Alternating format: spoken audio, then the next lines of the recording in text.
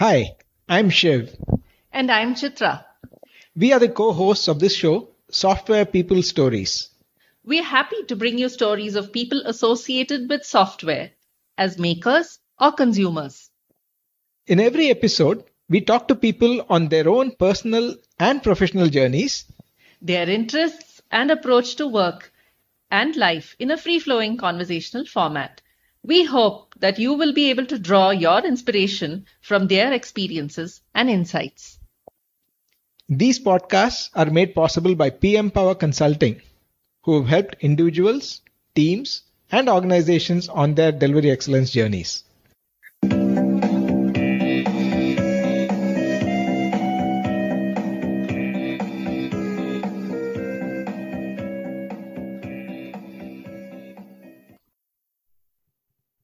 Welcome to this edition of the Software People Stories. My guest today is Ram Kumar Venkatesan, who is the Vice President of Technology at MIQ Digital. In this conversation, Ramkumar talks about getting into software to have greater flexibility in terms of choosing companies to join, the qualities he looks for when hiring, and what does empathy for users mean for back-end teams, how to effectively organize teams that produce microservices and consume microservices, evolving safety nets for development practices as an organization grows, and from his own experience, the importance of being adaptable in one's career progression. And finally, talk about handling stress at work and the future of software as a career. Listen on. Hello, Ram. Welcome to this episode of the Software People Stories. I'm really happy to have you as a guest and share your story with our listeners. We can start with a brief introduction on how you got into IT and maybe background and anything else that you may want to share and your quick career trajectory. Okay. Yeah, thank you, Shiv, for having me on your podcast. Glad to be here. And I'm Ram Kumar. I currently head the technology team at MIQ. I think your question, how did I get into software? So when I started my career a couple of decades back, software was in its very nascent stages in India. Still, I think the opportunities for software were more than the hardware. I did my graduation in EEE. And typically the opportunities that we had for EEE engineers was to sort of get into some of the government organizations in electric or since software was just starting out, get into that. And I always wanted to sort of have the flexibility to sort of maybe move around the world, move around cities. And I felt the software industry provided that. And so I went for my higher education in US, but I always wanted to come back to India. And at that time, the number of opportunities in software were more. So I thought I'll sort of increase my likelihood of returning to India if I went into software versus the hardware. And even I think after 20 years, even now, I think the majority of positions available are more in software than hardware. Like it's changed significantly. Now we have the big Intels and the Qualcomm, Motorola, etc. here, but still I think vast majority is in software. So that's how I got into software, to have more flexibility for myself. And I think for me, I was able to express myself more. I think this is again my personal opinion, in software much more quickly than in hardware. And I felt another reason to be in software. Yeah, that's interesting. So other than this, if you had a choice, would you have continued in hardware or explored more in hardware? Yeah, the second reason that I said that software helped me to put things into practice much more quickly. That is again my perception. So although my bachelor's was in EEE, I did my master's and I actually enjoyed that more. And I think I did even better there in the software. Okay, then I'll probably come back to your thoughts on IoT, where hardware is also becoming more and more software. Yeah. Incidentally, in my previous company, we started working on IoT. Project was an IoT, how to do predictive analysis on when the device should be ideally maintained before it actually breaks down, what is the optimal time to maintain, etc. And it was a software company. We had nothing to do with hardware. And I think that's sort of becoming I think maybe the lines are getting blurred. I know some IoT companies which do sort of both, and traditionally it might have been much more separate. Yeah, I think not only IoT, right? I think even networking that we know, like I think now it's becoming software-defined networking is becoming a much bigger market sort of than the traditional networking, and I think Cisco, etc., are also making those transitions. So were you also working in the US, or after graduation you just came back here? I worked there in Oracle right after my graduation. So I worked in different teams in Oracle, from first line in supply chain applications, the ERP applications, then in the Oracle database team. For 11 years I was there, yeah. Okay. So how do you find the transition from, say, the applications to a database team, which is probably more of an infrastructure or a backend? Yeah, I think that was my very, very early stages of the career, and that was a sort of a change that I wanted to do. But in hindsight, that is one of the things that actually doesn't maybe make that much of a difference. The reason when I went into that, and today also I see a lot of people having those preferences, right? The reason I went into that at that point, I thought that I wanted to code in data structures and algorithms, and the database team was going to be more likely to provide me an opportunity. But now, after 2 decades, I feel that I think it's not that big a factor. I think every software, every product, every company has great opportunities to do great work. So yeah, I think in hindsight, that's been a big learning for me. And one of my colleagues used to say that at the end, it's all logic, right? He used to say at the end, it's just if then else.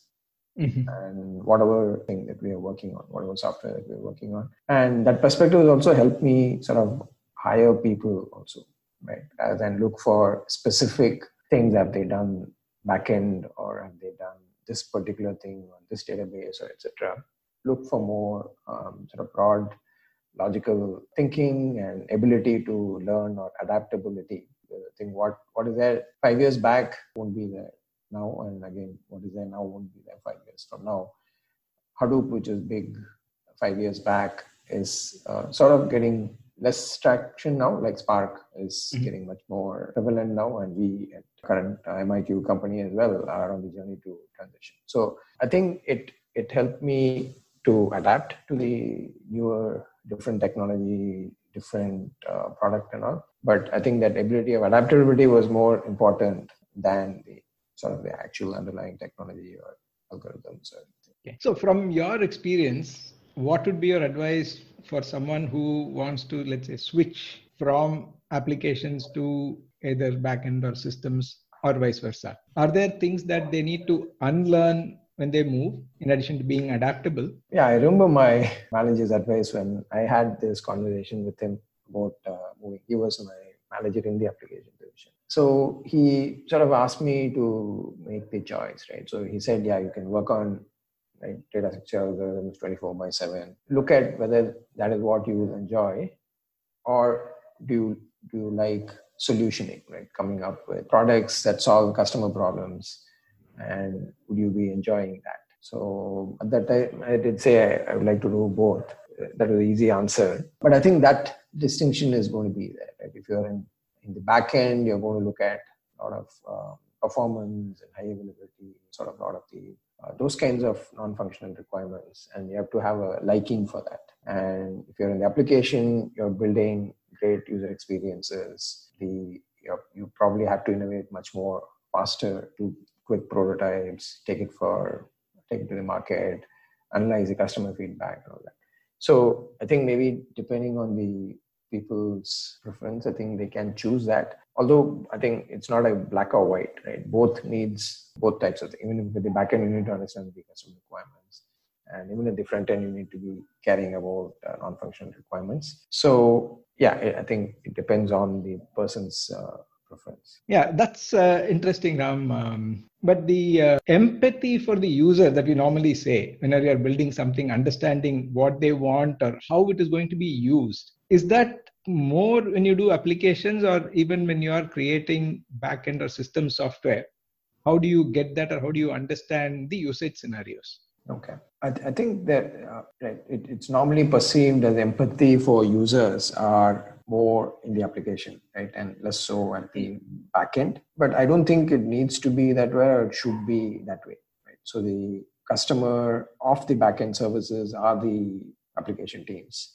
And the empathy for that user needs to be there. And I think the end user's empathy has to be conveyed back to the sort of the backend teams, right? And we also have these things happening day in, day out, and things, right? Like maybe scaling system to meet 10x requirement or 100x requirement. Typically, it comes to the backend.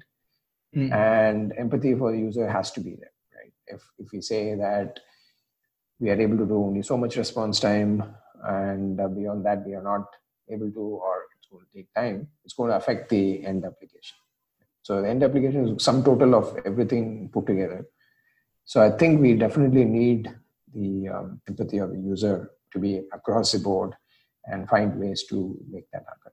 Yeah, it's true. The trigger for my question was that in some coaching situations, what I've come across is that when you're talking about an application and talking about business users, right from their language or how they use the software or what problems they're trying to solve is a little different, and there has to be a kind of a bridge or an understanding of that. The second aspect is that many times the tech leads or architects have fairly strong views in terms of how something should be done, at least some of them. And when your users are also other technical people, there are some conflicts that come up in terms of why I will not do something or why it cannot be done and stuff like that. So when I meant empathy, it was more about the consumers who are also probably other developers and understanding that their needs could also be different and how do we do this. So have you come across any such situations in your teams? Yeah, so I think empathy for the end customer is slightly easier, and it's also stressed out a lot. So many people do it or have to do it, and they are paying customers, right? So that also makes that relationship so much easier. They're going to sort of cancel the deal, and if you're not going to make your product usable according to their expectations. But when it comes to maybe backend versus, as you said, the other developers, right? So we are in a microservice world. Day in, day out, we are churning out microservices. And there, maybe the contract becomes a little bit more negotiable, where maybe difference of opinions are, there's no clear paying customer out there who's going to call the shots, right? So I think that it's more difficult, but it's essential there as well. I've seen, I didn't want to specifically take that company name. They are an API company. So their entire product is an API. Okay. And how much they make it easy to onboard that API. They actually call it out on their company's sort of blog, saying that within 15 minutes, you'll be able to take our API and integrate it into your product. And, nice. And their founders used to go to the customer sites. And if they are not able to integrate, they'll actually sit and integrate. So they can say how much documentation of the API is going to be important. That was a very revealing thing, saying that how much importance they are giving to APIs and technical documentation. And they've even called out error codes being how important thing for the product. And I think error codes and all also, right? Typically it comes from the backend systems. So I think, empathy for the customer is extremely important. I'd like to maybe give one more example, like in Oracle as part of the Real Application Clusters team, the flagship products of Oracle, the RAC database. So there, I remember our VP putting in a very, very senior fellow of I think IBM. He had joined Oracle in charge of Oracle error messages. Because we were sort of losing millions of dollars due to insufficient or incorrect error messages, leading to support costs. So that had sort of taught me the importance of even how important error messages was, and having empathy for the customer. When he's stuck at a problem, you need to tell him what is the problem, what did you do wrong, what exactly you need to do by yourself. And I think the same empathy we bring into our, even if it's internal teams, building microservices and consuming each other's thing, I think it'll go a long way. I want to take that thread on microservices and the empathy and the responsiveness and all that. You've probably seen both the more traditional ways of development and also the newer agile ways of development. When you have a lot of moving pieces, do you think the traditional way may be better because there is more control and more coordination? Or what has been your formula for balancing the need for a quick adaptability and to make sure that the larger orchestration also performs well? Yeah, I think it makes sense, right? There are advantages in the earlier model, and Fortune 500 companies have been coming out of that earlier model. And now all of us are sort of adopting microservices as well as agile. There are advantages here as well, right? But I think we have to find the right balance for the sort of right company, and the company might be in different stages of evolution. The engineers, again, might be in different stages of experience and maturity. So we have to sort of adapt to that, right? So, and we ourselves in our company have done that. I think 2 years back when we started the microservices, originally we had a very monolithic architecture. We moved to microservices, and we had completely made capabilities as sort of separate teams, and then applications on top of these capabilities were separate teams. So I think what happened was the roadmaps of the capabilities teams were a little bit sort of out of tune with the applications roadmap. So then we reorganized the teams into consumers and producers of microservices, and into different pillars. So this gave us the ability to be much more in sync with the apps teams and the microservice teams. Not that only within the pillars the capabilities will be used, but majority of their use cases will going to be within the pillar, but it'll still be built in a generic way. So I think we found sort of the right balance between pure capabilities and apps versus groups of applications and capabilities having sort of a shared vision, a shared roadmap. That's interesting because you already had a platform that was in production, and then slowly you moved from monolithic to microservices. Is that correct? Yeah. So how was that change handled from the internal technical side? Yeah. And for the users, was there any impact on that? Yeah. So from the technical side, basically we sort of came up with the overall architecture of what are the ways, common things that can be made into microservices, and form teams around that. So they started building that, and the applications using them continue to adopt these microservices as per their roadmap. Right? So they prioritized breaking up their application into microservices over several quarters. So there was no impact to the users. And underneath the covers, we are sort of replacing the monolith with, and even portions of the monolith with the... So how was testing handled in this scenario? Probably for some time you had both versions of code running, and probably some consuming your microservices and some still connecting to the monolith. Yeah. So we have end-to-end testing, like from the application using Selenium. And then we have API testing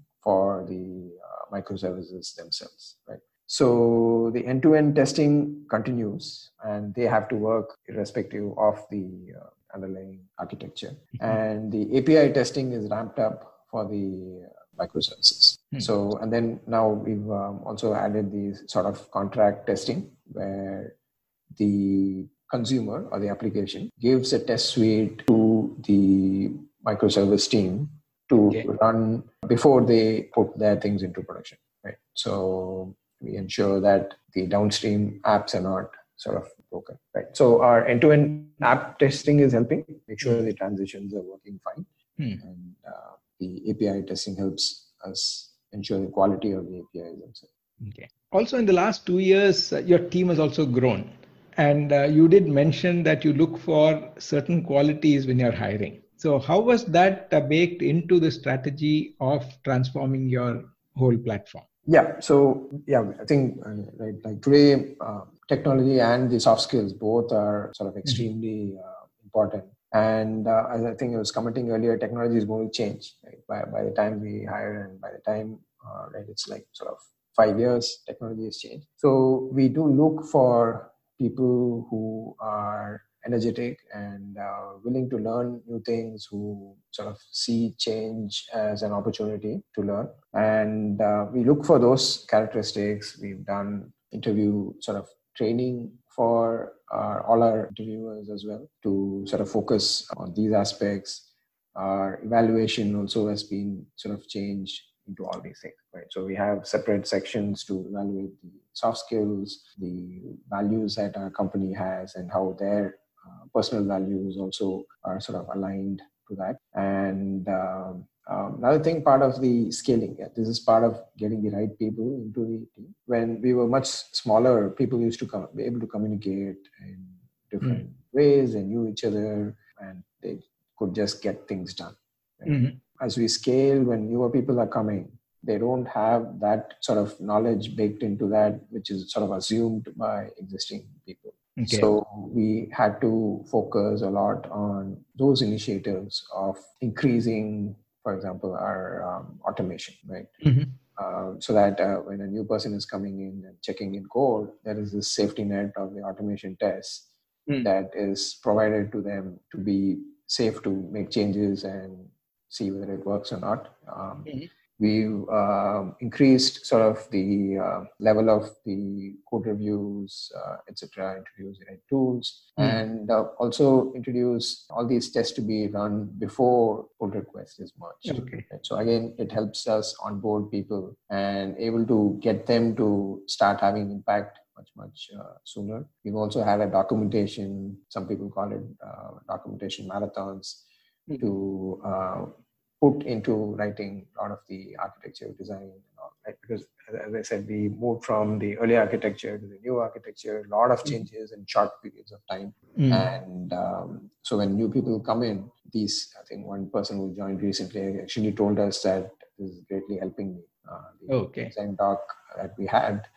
So that was again proof that there is an ROI in these things. So all these things are helping scale people faster. Yeah. So far we spoke about migrating or transforming the current platform. But in terms of the problem space itself, you do a lot of analytics. Yeah. And inherently, there is a lot of uncertainty in that or exploratory nature in terms of how even the algorithms kind of evolve. So how do your teams handle those? This is one thing that we're still continuing to work on. So one of the things that we've introduced into the thing is some kind of A/B testing called as multi-arm bandit testing. So say in our domain, right, there are different strategies that can be, for the ad tech domain, different strategies that can be put to use to deliver the campaigns. And certain strategies may work better than other strategies. And we can hypothesize, we can say this should work better, etc. But there are thousands of campaigns running across the world at any point of time. And it's, I think, better to actually see the performance in production and then use that. So in one of our products, a couple of our products, we are using this algorithm to create sort of experiments of these strategies or the end result of the analytics, right? So after we've analyzed the data now, we come out with a recommendation of this is the strategy that works for this particular campaign. So we allocate different sort of budgets to this and experiment and see how it is working. And then that is fed back. Right? So all this is measured against the KPI of the campaign. And if the strategy which is helping meet us the KPI better sort of is given more weightage sort of going forward. And this is a cyclical feedback. Okay. So in all this, how was your own transition from a techie, not necessarily over the career, to a leader? Yeah, so I think I've as I said, I started off with applications and went to database. Then I went into software as a service in e-commerce. Then Informatica, which is a big data processing company. And then now in ad tech domain, MIQ Digital. So one of the things that I've considered important for myself is to keep being adaptable. Right? So that is something that I focus on and sort of challenge myself. And sort of each of these jobs has been sort of completely sort of different. Apps to infrastructure to SaaS to again enterprise and now to ad tech. And so since I've sort of consciously focused on that, right? So somewhat even maybe seeking that change to challenge myself in a newer domain and newer technologies. And hence it's been sort of fairly smooth sailing once I've sort of accepted the challenge and wanted to actually make it happen. And so I think that's been my journey, right? Seeking out challenges, be adaptable, learn, keep learning. So how do you handle stress at work? So I think stress at work is, I think, becoming sort of more and more common and prevalent. And I think when I started off, I hadn't heard that much of stress at work. Maybe I was unaware, or maybe, and I think internet was also, I think, coming around that time. Maybe now we are aware of this more. I don't know whether it was there and not available to be shared with people. But now definitely people are talking more and more of stress at work. We at company have a program to sort of help people. How I think best to So I think you introduced to me the term of SQ, if I remember right? The IQ, mindfulness, EQ, EQ and SQ, which is, I think, the spiritual quotient, right? So I, for the past maybe 4 or 5 years, I've been spending more time on that. So that is helping me tremendously to sort of, again, accept certain things. And I wouldn't say accept stress, but accept certain things at work, right? Whether it's conflicts or whether it is deadlines, and then sort of work towards that. And I think acceptance, once that is there, again, friction, which causes stress, doesn't seem to be happening as much. I don't say it's totally absent for me, but able to, I think, manage it quite well with that. That's nice. Because one question that I like to ask all our guests at the end is your advice for people who are considering getting into software or who are about to get into software as a career. One, the questions they have are, is there a future for software? Because everybody says that everything is going to be automated, and then what kind of a job will we have, etc. The second is many of them see the software professionals putting in a lot of long hours, saying, would we have a life outside of office? So what would be your advice to them?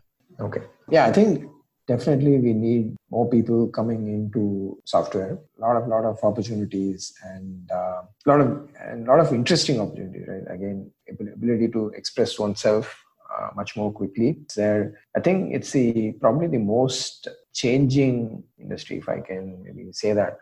I might be biased coming from a software industry, but relatively to all other functions, I think software sees the most change. So if people like that and they want to constantly learn, I think software is a great place to be in. Coming to the thing, right, whether automation is going to take over things, right? I'm thinking that these challenges are always going to be there, right? I think we had studied in when we were in school that when the railways came, people were afraid of that.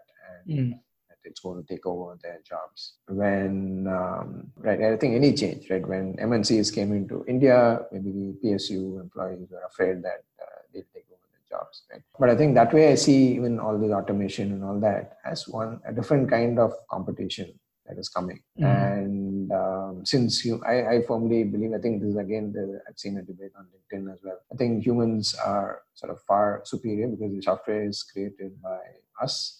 I think, someone posted me some different thing posting by Elon Musk versus Ma. I think I subscribe to the thing that Jack Ma said, that humans create software.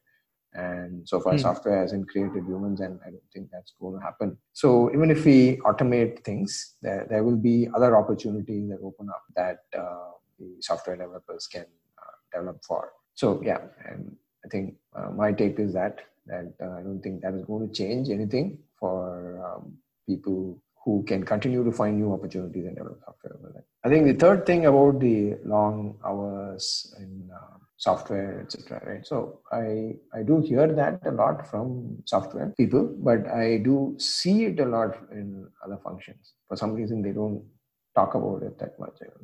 I've seen, I've worked with accountants, right, as part of my building thing. Some of my relatives are in the legal profession.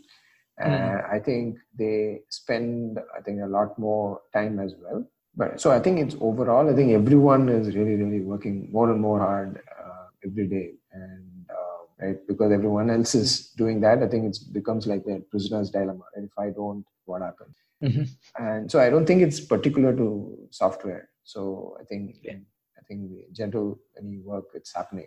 And I think people should take a balanced outlook, right? So I do see that also starting to happen now. Now, even in India now that I think our per capita is going up and people are coming out of necessities to things that they want to have or even luxuries. Now people are able to have these choices. Right? One of my friend has put his son into a school which is not like a regular school. Right, so he's made this conscious choice of taking him out of the thing. So similar to that, I think people should make their choices, have time for everything, right? Have time for family, have time for hobbies and friends. And I keep telling my folks that if you work hard while you're working, off on weekends, or if you've taken a vacation, completely sort of switch off from work. Right. If there's a really, really emergency, someone will call you. You don't need to be sort of checking email or responding to Slack messages, etc. I think even if we do that, switch off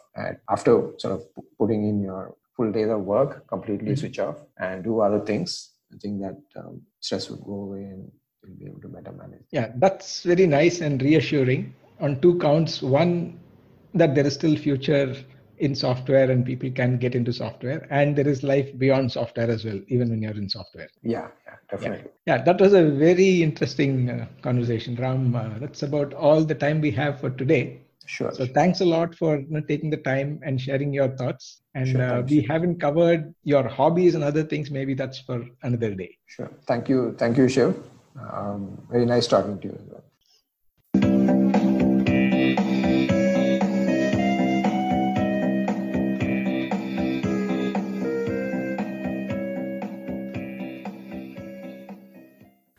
If you like the show and would like to share your experiences with the community or know someone else who might want to do that, please get in touch with us at podcast@pm-powerconsulting.com. That is podcast@pm-powerconsulting.com. Please rate the show on Podchaser, Stitcher, iTunes, or any other podcast client that you find us on. Please also share our episodes with your friends and others in your network. If you or anyone you know would like to be featured on our show, do write to us at this email address: podcast@pm-powerconsulting.com.